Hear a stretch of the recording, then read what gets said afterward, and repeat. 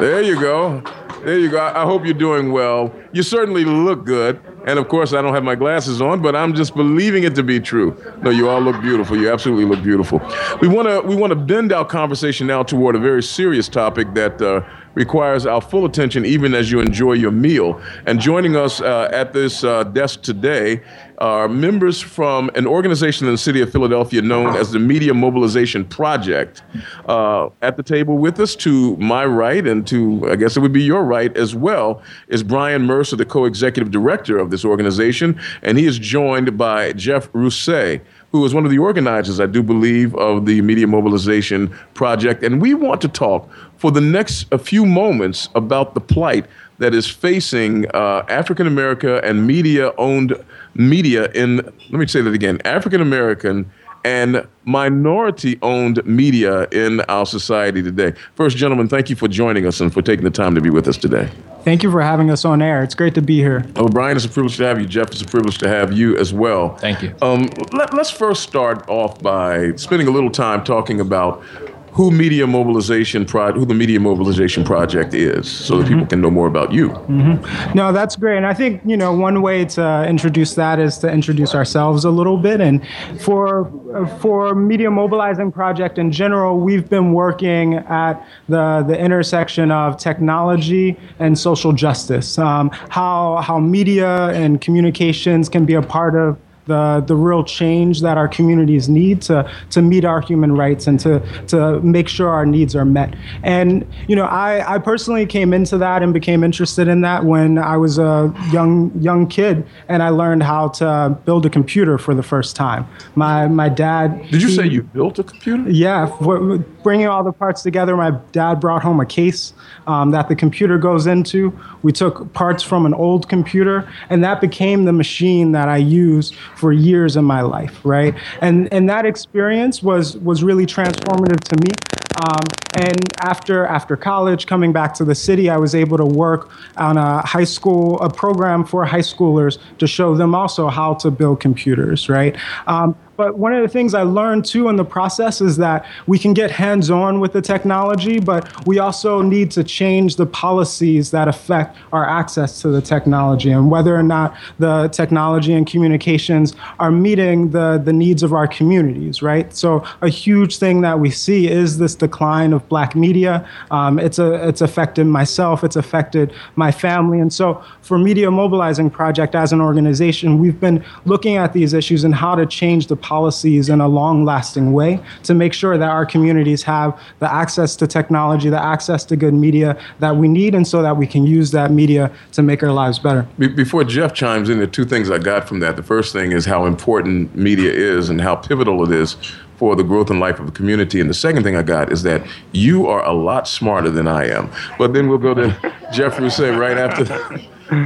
Jeff, please introduce yourself and how you work with the Media Mobilizing Project. Let me make sure I get that straight.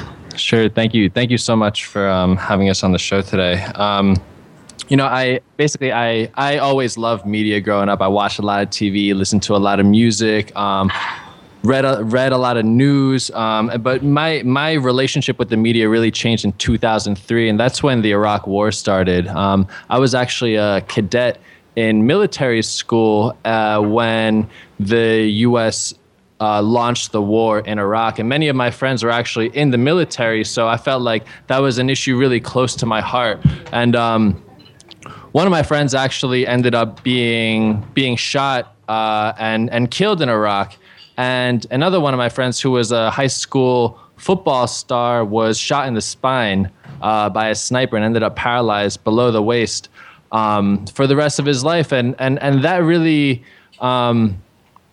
that was really shocking, and what came to light after the fact was that actually there were no weapons of mass destruction in Iraq. So it was like, well, why did this happen, right? And I started to really ask questions about why was the media saying the things they did? Why were they acting in those ways? How did the media operate, and what influence do they have on our lives, right? That's very powerful to be able to drive a nation into war. It's probably the biggest responsibility we could have on this planet, right? And so I became really interested in the media, and I went to Drexel University and studied corporate communications and public relations, and I think a lot of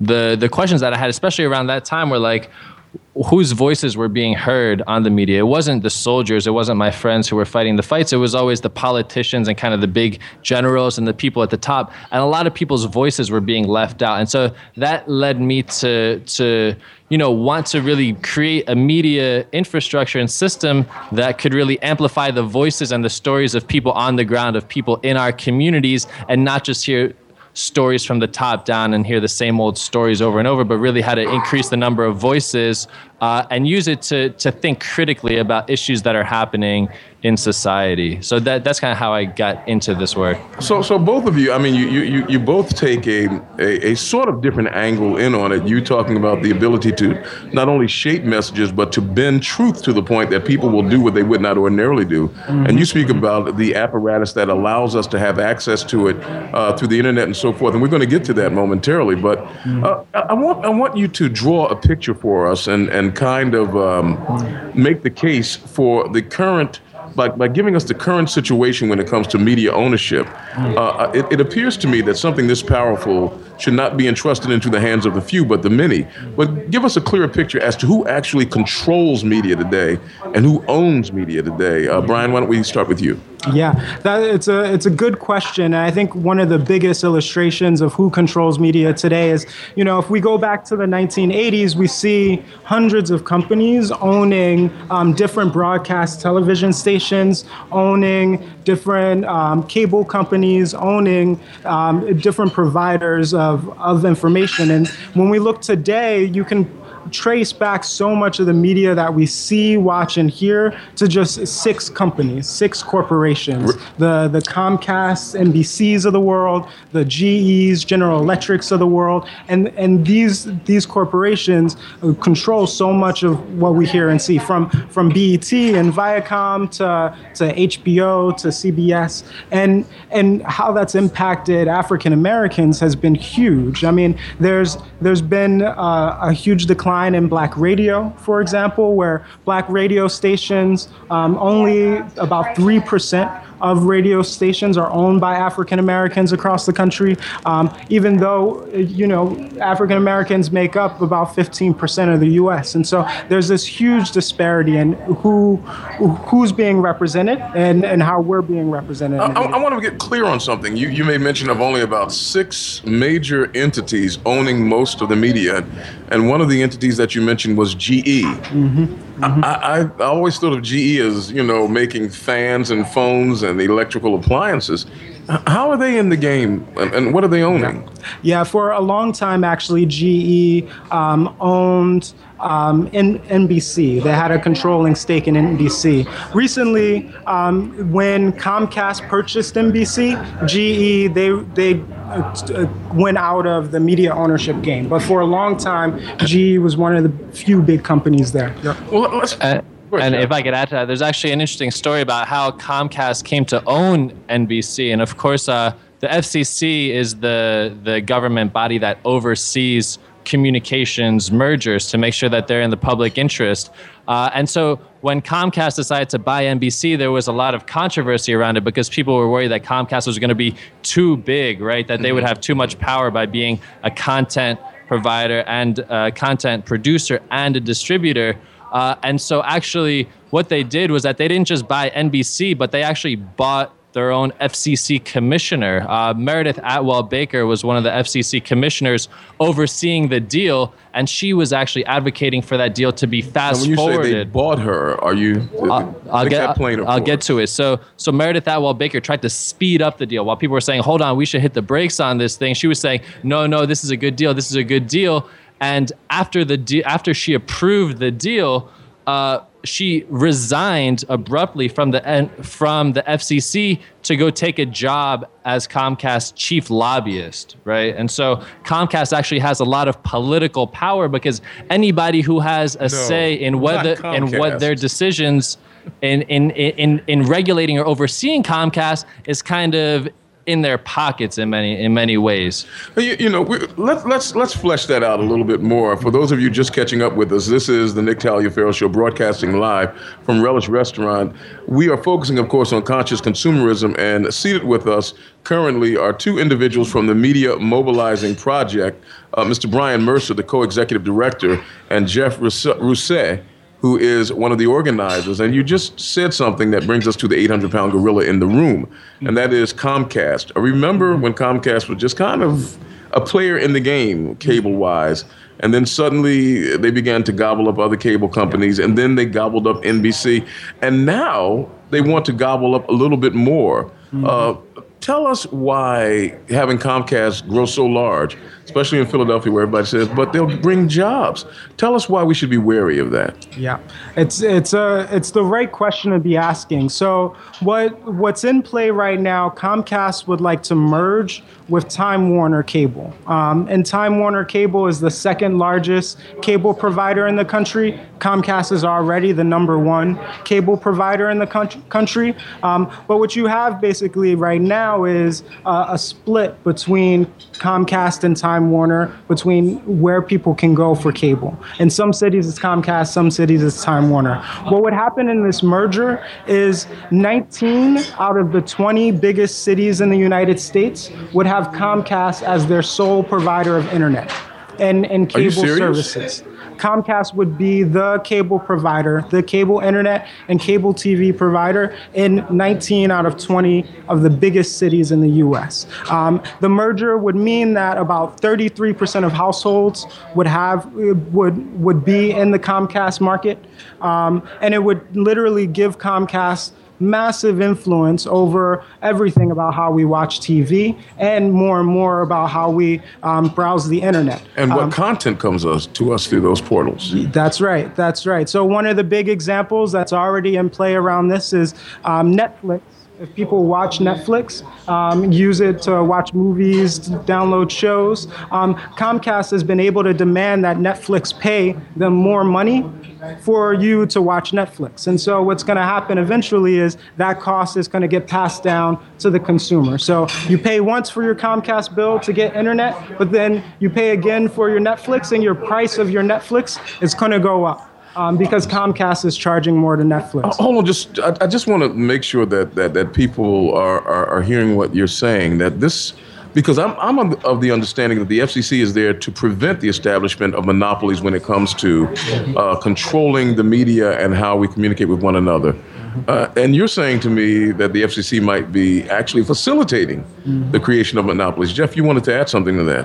Yeah, I mean, I think that's absolutely right, Nick. And again, the NBC deal and Comcast funding and hiring actually FCC commissioners goes to show the kind of political and economic power that they have over the regulatory agencies and the government bodies that are supposed to oversee these kinds of mergers. I mean, basically, I think you nailed it right on the head. Comcast is playing Monopoly. You know, they're playing Monopoly with our city. They're playing Monopoly with our lives. And when that happens, we all suffer. There's nothing good. More consolidation means less diversity, less viewpoints, and more it's one company that produces and distributes the messages that we see and hear on a daily basis and the flow of information that we need. And, you know, that kind of top-down flow, control over the flow of information is a really big threat to democracy, where we actually need a lot of information from a lot of different viewpoints in order to make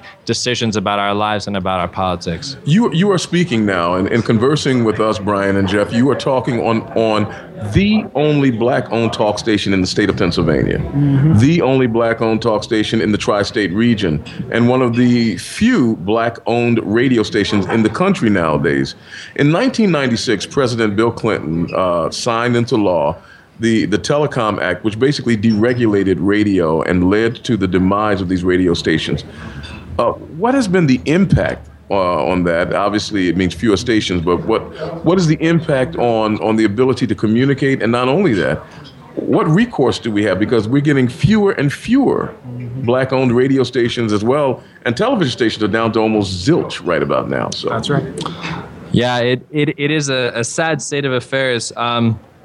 That's true. In 1996, President Bill Clinton signed the Telecommunications Act, which gave fewer and fewer companies the ability to own more and more stations. So what that means in radio specifically is that a company called Clear Channel owned about 50 radio stations before the Telecom Act was signed. Today, Clear Channel owns over 850 radio stations all over the country. And they have according to them, about 237 million weekly listeners. So basically the way that kind of a radio system works is somebody in New York presses play and the same top 40 hits go out all over the country, right? So you can drive from California to Philly and hear the same songs over and over and over, and you're not hearing local programming, you're not hearing local voices. Who are you hearing? Well, the number one talk radio show is Nick Taliaferro Show. No, I'm only kidding. Go ahead. I wish it should be, but it's Rush Limbaugh. It's Rush Limbaugh, right? And so that's when we get more and more consolidation. Those are the kinds of voices that we hear more and more, right? These racist, sexist, kind of classist perspectives. And it's also important to keep in mind that Clear Channel is owned by Bain Capital, which is Mitt Romney's company, right? Now that I did not know. And so we see that like consolidation puts these kind of conservative, really wealthy business people in control of a lot of information that really affects our lives. Well, now we're talking about, and for those of you just joining us, we're talking about media in the hands of the few. You're listening to this conversation on one of the only black radio stations in the country and the only black talk station in the state, which is a testament to the fact that we are in trouble. Now, the thing is, now this is what gets me from a political perspective. The 1996 Telecom Act was signed into law by a Democratic president. We always say the Republicans are out to get us, but this was a Democratic president. Comcast right now, and I like the gentleman, he's not a personal friend, but we're friendly toward each other. David Cohen is one of the vice presidents of Comcast, and Comcast now is trying to become basically all in all when it comes to providing a portal to the internet. How do we as common people make our voices heard so that we don't become the victims of this kind of oligarchy? Ryan? That's right. I mean, we have to make our voices heard, and I think there are some really important routes to do so. And in Philadelphia, there's actually a really big one coming up, particularly about Comcast. So Comcast has to negotiate an agreement in the city to use the lampposts to put wires under the ground to deliver cable service. And when they make that agreement, they need to give something back for all the profit that they're going to make off of offering that service using our public streets, our public rights of way. And so every 15 years or so, they negotiate an agreement. These agreements, they're called franchise agreements to be able to deliver that service. And their agreement is coming up for renegotiation. They got to make a new agreement in 2015. So the city is already, right now as we speak, looking over how has Comcast treated people over the last few years, right? How has the service been? Is the service affordable? Does the service carry the programming that people want to see? And asking people these questions because they're going into this agreement. And if you go to our website, mediamobilizing.org, you can find on there a way to get connected to the city and give comments to the city because they want to hear how has the service been. Which regulatory body will actually be hearing holding these hearings? The city council in Philadelphia is going to be holding the hearings. So people that we elect are going to be holding the hearings here. That's right. That's right. And you know, we really have a one-time chance right now to hold Comcast accountable and to make them pay their fair shares. You know, there's no reason why our schools should be closing because what they keep on saying is that there's no money in Philly, right? Schools don't have books. They're firing teachers. They keep saying there's no money, there's no money, there's no money. Actually, there is money. Comcast has a lot of money. The problem is not that there's no money. The problem is that the people with the most money aren't paying their fair share. But right now, opportunity to get involved with this process, with this franchise agreement, tell the city, well, we want Comcast and what we need from Comcast. If Comcast is a $160 billion corporation, right? They're massive, one of the biggest companies in the world. Their executives make $10 to $20 to $30 million a year. Their executives could single-handedly pay for the school district budget deficit, but they don't. On the other hand, their executives lobby to have our schools dismantled and to have teachers fired. They say teachers should pay for the school district deficit. No, teachers shouldn't pay. Teachers make $40,000 a year. These people are making almost $40 million a year, right? So that kind of inequality is not just a bad economic policy, it's a moral outrage, right? And so we have an opportunity right now to get involved, to participate in the franchise process, to tell the city what we need, and to put pressure on Comcast so that they stop paying, so that they stop raising their rates, so that they stop charging us so much, and so that they actually pay their fair share. Comcast right now pays about 3.4% of their state income taxes, when most businesses pay more than 9%. The reason why they get all these lucrative, cushy deals is because they invest so much money into our politics. And in fact, Comcast is the biggest funder of Governor Corbett, right? So we know that Comcast gives money to all the politicians so that they can rig the game in their favor. And right now we have one opportunity to get involved, to make Comcast pay their fair share. And again, if everybody goes to mediamobilizing.org and sign up, give us your email address so we can stay in touch. We're going to be mobilizing and organizing and turning people out to make sure that the city hears from us what we need to make Comcast pay their fair share. I get the impression, Jeff, you got a little bit of tear the roof off the sucker in you there. I mean, just a little bit of it. Bryan Mercer is the co-executive director of the Media Mobilizing Project, and Jeff Rousset is one of the organizers there. And as you can see, he is inspired and inspiring. Gentlemen, I want to thank you both for spending this time with us, and I'm hoping that this will not be our last time together, because we need to keep beating this drum to make sure that we keep this message out there. Can we get you to come back at a later time? Without a doubt, we'd be happy to. We look forward to it. Absolutely, and we're going to be doing a whole lot moving forward. And again, we want everybody to get involved, because this is all of our fight, and we can win, but we need everybody involved. We're going to take a quick pause. We're going to hold off on Tanya Hart back at the studio. We've got our friends who are still with us from the NAPS, the National Association for the Prevention of Starvation. See if we can squeeze one last number before they go. They got their food, and I know they want to eat. And then we will be talking a little bit more about crowdfunding with a voice that you may not have heard, but the name you have heard. Tim Reese is with us, and we'll talk about an innovative way to have cooperative venturing when it comes to fundraising. Right after this break, we'll be right back.